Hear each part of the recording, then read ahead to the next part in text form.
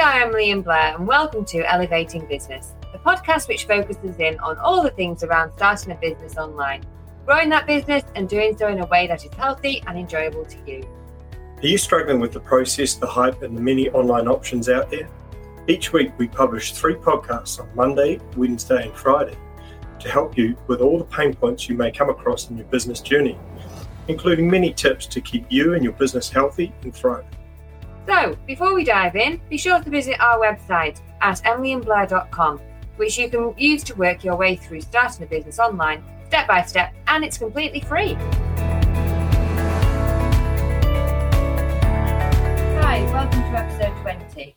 Blair is going to talk about freelancers, who, how, and why, and I'm going to give you some tips on creating a balance in your diet. All right, so freelancers. So what are freelancers? Well, basically, they are effectively contractors who you can employ to do certain tasks in your business. Now, these freelancers are generally, they cover all industries, they cover all skill sets, and you can choose how long you want to employ them for. You know, it could be just one task or it could be an ongoing task. And they're basically all over the world. So why would you use them? Well, the flexibility of freelancers is excellent. So, you know, it's not like a normal employee when you've got a bricks and mortar business and you need to go and employ someone and you know, they're under an employment contract. You know, it's you've got to keep them, you know, for a probation period, and, you know, there's a whole lot of other legal side of employment that you just don't have to worry about with freelancers.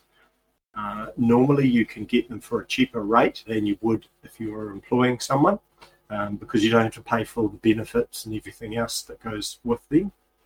And you've also got a lot wider offering. So because it's internationally sourced, you've got a whole heap of different people around the world with all these different skill sets which you can tap into.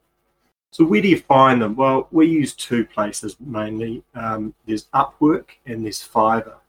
Now, Upwork is probably the biggest freelancer network or platform to use. So you can create an account there, go in and find freelancers that you want.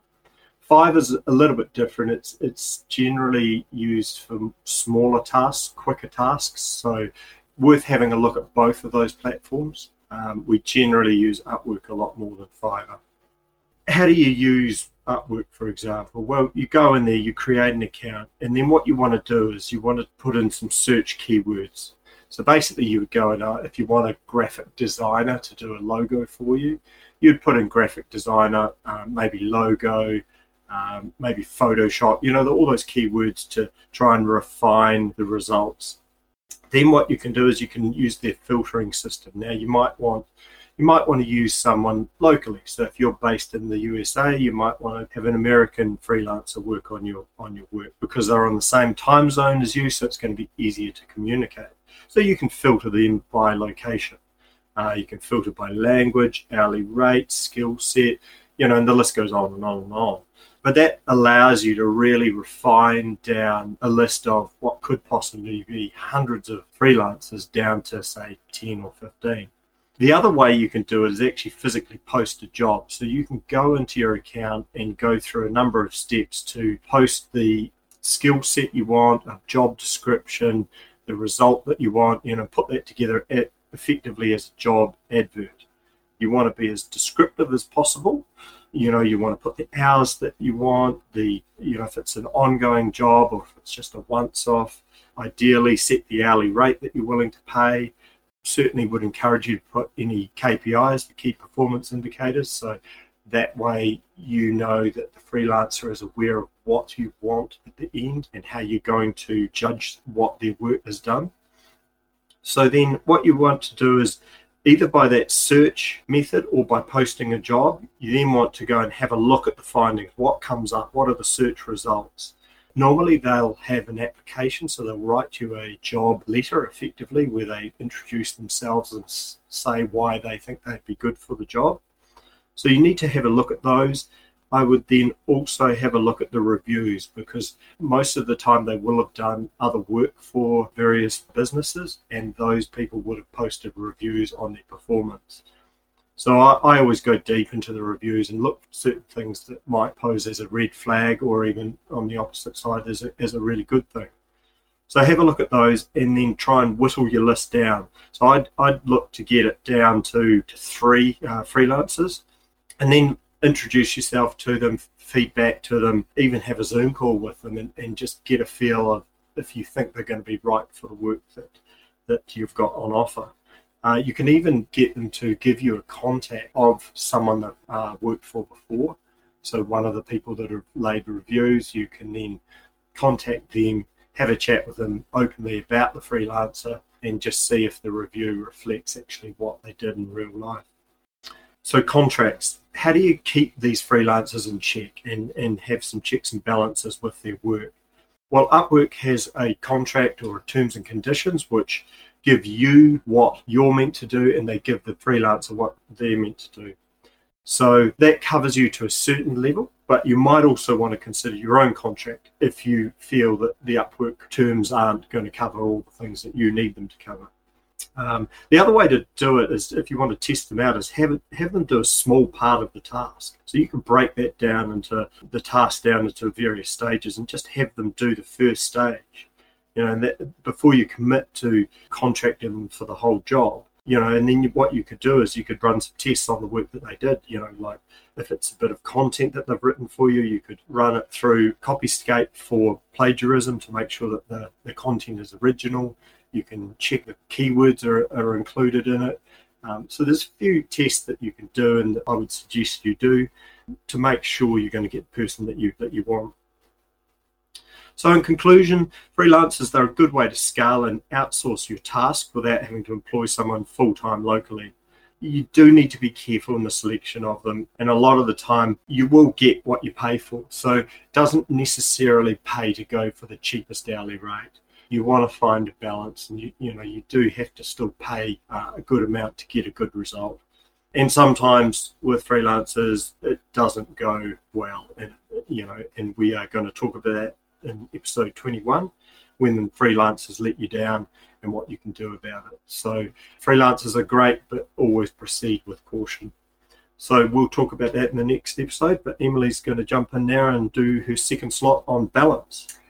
Yeah, well, I'm going to be talking to you about how to create a balance in your diet. Now, everything is in moderation, okay? I'm not going to be telling you to cut things out because you'll only crave them more.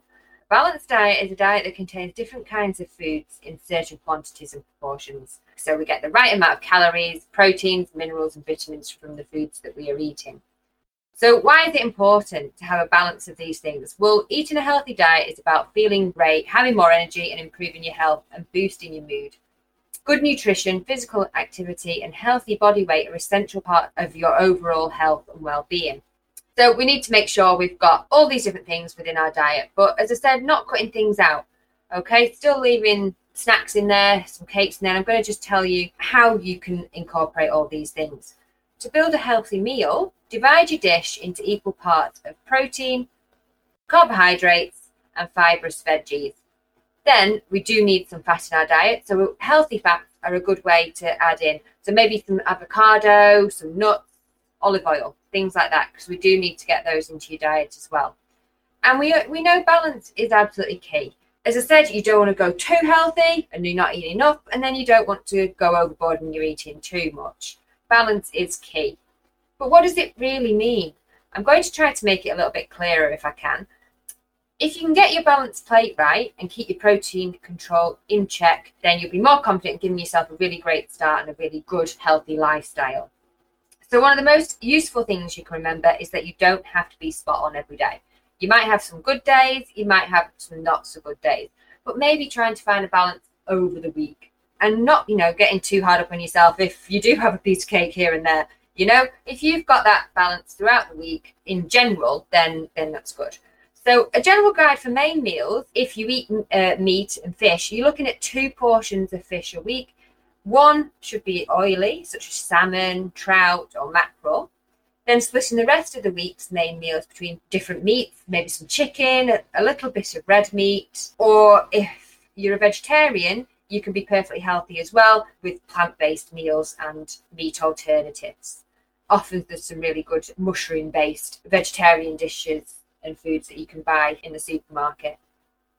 A balanced plate then. It gets a little bit technical in terms of the exact amounts of things that you need on your plate, but you'd be looking at your fruit and vegetables being about a third of your plate, carbohydrates such as bread, rice, potatoes and pasta, another third, and then your protein, your meat, your fish, eggs, beans, things like that.